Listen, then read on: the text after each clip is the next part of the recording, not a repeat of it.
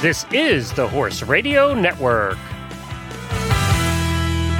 This is episode 1131 of Horse Tip Daily, your almost everyday morsel of helpful hints, useful facts, and practical techniques for horse folks.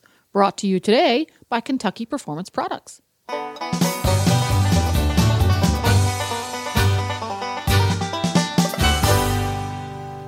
Greetings, horse folks. Coach Jen here, and thanks for tuning in to Horse Tip Daily. For today's tip, Glenn the Geek gets together with leather care guru Betsy Cohen, who has great advice on how to take care of wet tack.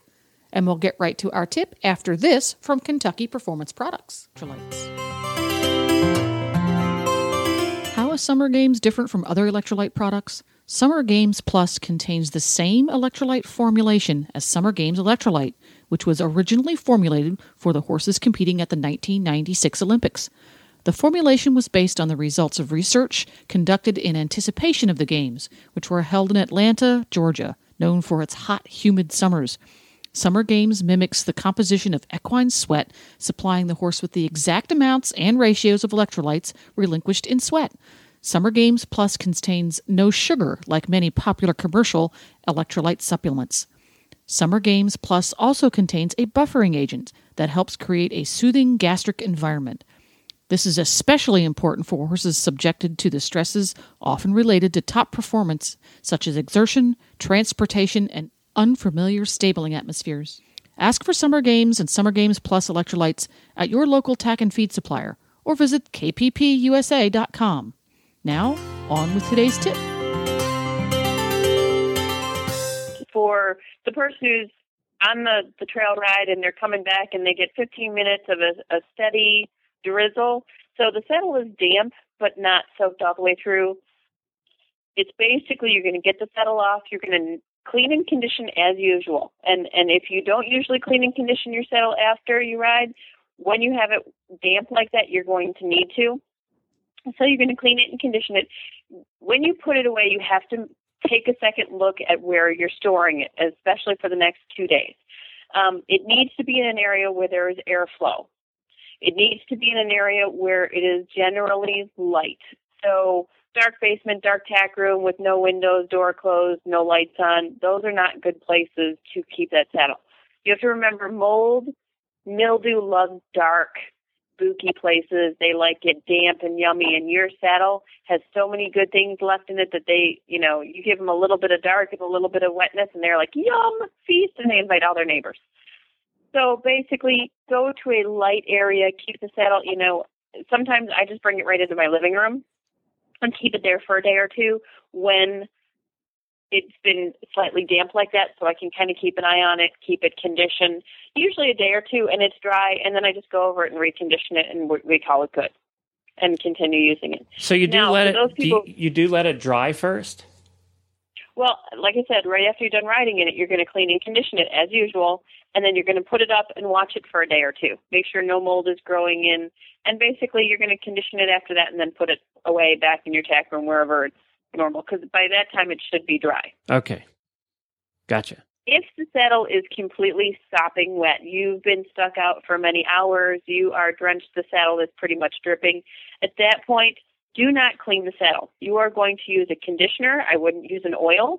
I would just use a straight conditioner. I would suggest Bic 4 or Bic 5, just because, that's the products I'm really familiar with. You're going to condition it. Again, you're going to put it away in a cool, dry area with a lot of airflow. You're not going to take a blow dryer to it. You're not going to put it next to the air vent. You just need naturally moving air. So if you want to put it in your living room with the overhead fan, so it's just circulating the air, that's good. You're going to wait until it's almost dry. So that sopping wet saddle, you're going to bring it into your living room, is my case. After a day, I'm going to condition it again that night really well. And I'm going to not just condition the top. I'm going to condition every inch of that saddle, inside, outside, everywhere I can get my hands into. Then I'm going to let it sit overnight, and I'm going to go back and recondition it. What you don't want to do is if you just leave that saddle to sit and dry out, that leather is going to get very, very dry and crunchy. It will not be soft and supple and yummy like it used to be. So you really need to condition it as it's going through the drying process.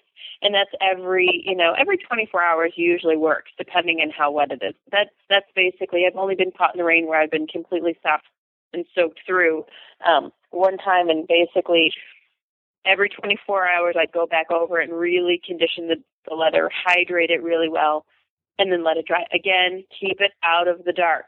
You want to keep the mold and mildew as far away from that saddle as possible. You want to keep the air moving so it keeps that, when you get airflow, it's helping dry the saddle out in a good way, get the water out and keep the emollients and oils in there. And you just want to condition it, and then after 2 or 3 days and it seems dry to the touch, you're going to give it one last conditioning. If at that point there should be no dirt left on it because you've rubbed it all over so many times, and then you can go back and put it back in your tack room or wherever you usually keep it. If it still does not feel dry, you need to take more time and let it dry out and be completely dry and just conditioned. Okay. We've all felt some of the saddles that have been used and abused and put up wet, and they're crunchy and hard. It is much harder to get the saddle back in good condition when it gets dried out like that than it is just to, baby it along for 2 or 3 days. What happens if you have to use it the next day? Just use it? Use it, but then again, go back and really condition it and keep it in a light area with airflow. That is so important, because once you get mold is very, very difficult to get out of. Yeah, it's pretty much. Out of the saddle. Once you get it in your house or your saddle, you're stuck.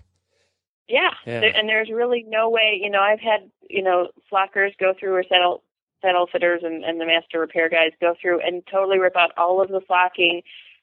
Take vinegar and water to the inside of the leather. And when you're starting to use vinegar and water, you're stripping the finish off the leather.